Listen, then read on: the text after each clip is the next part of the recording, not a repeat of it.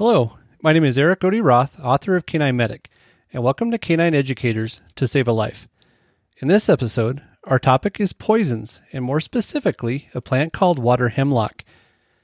You may already know that certain plants of food can be dangerous or even deadly for dogs. It is probably drilled into your head that you shouldn't let your dog eat chocolate, and you may also be familiar with some of the more common houseplants that can be toxic when ingested. Now, for this podcast, I want to share a case with you that happened here in Colorado a few years ago. A 3-year-old border collie was out for a walk around a local reservoir with their owners and began playfully chewing on a plant. This is all according to Dr. Don Duvall. Don is an associate professor at the Colorado State University. Within an hour, the dog was dead. But let's talk about this toxic plant and see if we can educate you to save your dog's life. So to start, what is water hemlock and where does it grow? Some of the slang terms for this plant are cowbane, poison parsley, or poison parsnip. Water hemlock may be one of the most violently toxic plants for pets in the United States. This plant is a wild flower that grows naturally in wet areas, along riverbanks, marshes, and in damp areas. Water hemlock poisoning usually occurs in grazing animals like cattle and horses. Water hemlock is very dangerous for horses. All it takes is 0.2 to 2 pounds of hemlock root per 1,000 pounds of body weight, and that will kill a horse. Here's the scary part. It can happen as quickly as 15 minutes after ingestion. Water hemlock looks like an umbrella-shaped cluster of tiny white flowers growing at the end of a thick, rigid stalk. When you get to your computer, I want you to search water hemlock images and see if this plant grows in your area. All parts of the water hemlock plant are poisonous, though some parts have a higher concentration of poison than others. This plant contains 2 potent toxins which have a damaging effect on the neurons in the brain and on the central nervous system as a whole. The roots of the water hemlock plant contain the highest concentration of toxins. According to the USDA, the thick rootstock of the water hemlock contains a number of small chambers. These chambers hold highly poisonous brown straw-colored liquid that is released when the stem is cut or broken. The poison toxin has a strong carrot-like odor. I guess this isn't too surprising since the plant is a member of the carrot family. Victims of water hemlock poisoning develop clinical signs within minutes to a few hours of ingestion. Death can occur between 15 minutes and 2 hours after the clinical signs appear. So let's go over the clinical signs.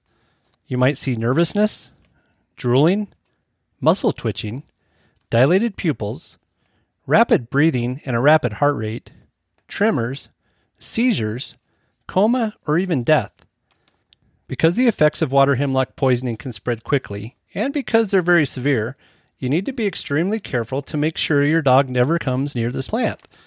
In the event your dog does come into contact with water hemlock, you need to seek emergency veterinary care immediately. If you are certain they have ingested any part of this plant, you will want to induce vomiting immediately, and you will still need to go to the vet. We always recommend a well-stocked first aid kit. We do supply a free pet first aid kit list that you can find at www.canineeducators.com. Now, fortunately, water hemlock only grows in wet areas, and it is not typically the kind of plant that most dogs are seeking out to eat. Still, it is a good idea to keep a lookout just in case.